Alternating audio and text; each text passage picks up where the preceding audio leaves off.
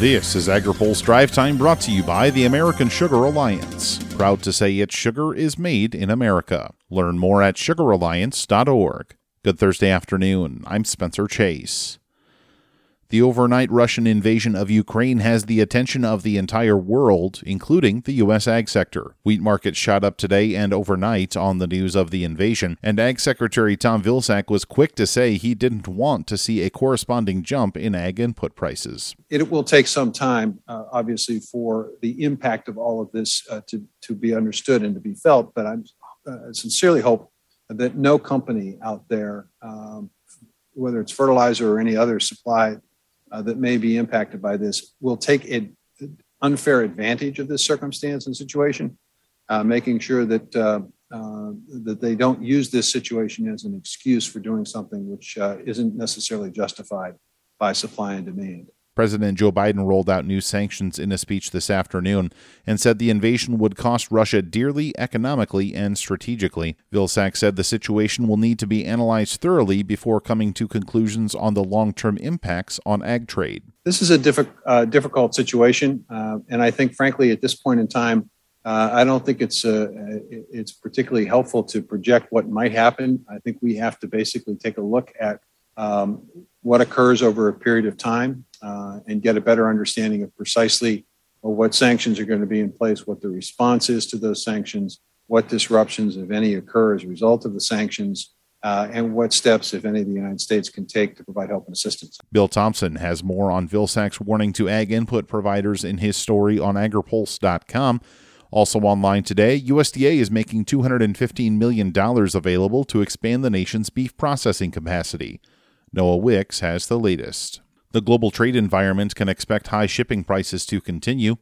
AgriPulse's Hannah Pagel has more. Economic professors expect ocean shipping rates to remain elevated over the next few years. Speaking at USDA's Agriculture Outlook Forum, North Dakota State University agribusiness professor Bill Wilson says oil prices are keeping ocean rates steadily high. One of the most important variable costs is that of oil prices, or the different types of marine diesel fuel that are used. And now that we're in a very elevated oil market that appears as though it's going to be like that for 2 or 3 or 4 years forward, I would venture to guess you're probably looking at elevated ocean rates in that 2 to 4 years forward until two things happen. One, we get more capacity comes online, and or energy prices begin to moderate down to lower values. Legislation has been introduced in Congress to curb shipping rates and expand capacity at ports. The Ocean Shipping Reform Act has passed the House, and a similar bill awaits action in the Senate. Reporting in Washington, I'm Hannah Pagel. Finally today, the ag industry is typically opposed to regulations,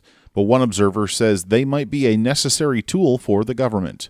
AgriPulse's Amy Mayer has more. Additional regulation has few fans in agriculture, though some people accept it could play a role in moving toward more climate-friendly food production. That's one theme that emerged during an Agriculture Outlook Forum session on growing market opportunities for climate-smart, sustainable. University of California Vice President for Ag and Natural Resources, Glenda Humiston, says regulation might be a part of the solution. But she says despite widespread opposition to regulation within agriculture today, there's a complex history. I'm a huge believer in the value of incentives and voluntary approaches. Not to say there is not a need for regulation, because there is. And frankly, agriculture loves regulations that make sense to them. She points to branding livestock and regulating irrigation companies. Panelists from the ethanol and dairy industries emphasized a preference for voluntary change, and Humiston recognized that public dollars can be spent to regulate and enforce or to encourage and reward. As we're looking at regulation as an option, we really need to be measuring the opportunity cost. How many millions of dollars do we spend to implement regulations that could instead be used in incentivizing? The Ag Outlook Forum continues tomorrow. Amy Mayer, AgriPulse. Now, here's a word from our sponsor. Today's AgriPulse Drive Time is brought to you by the American Sugar Alliance. America's sugar farmers and workers are proud to say that our sugar is made in America. A strong U.S. sugar policy supports a sustainable, efficient, and resilient supply chain for this essential ingredient. Learn more at sugaralliance.org. That's all for today's Drive Time. For more agriculture, trade, environment, and regulatory news, visit agripulse.com. Reporting in Washington, I'm Spencer Chase.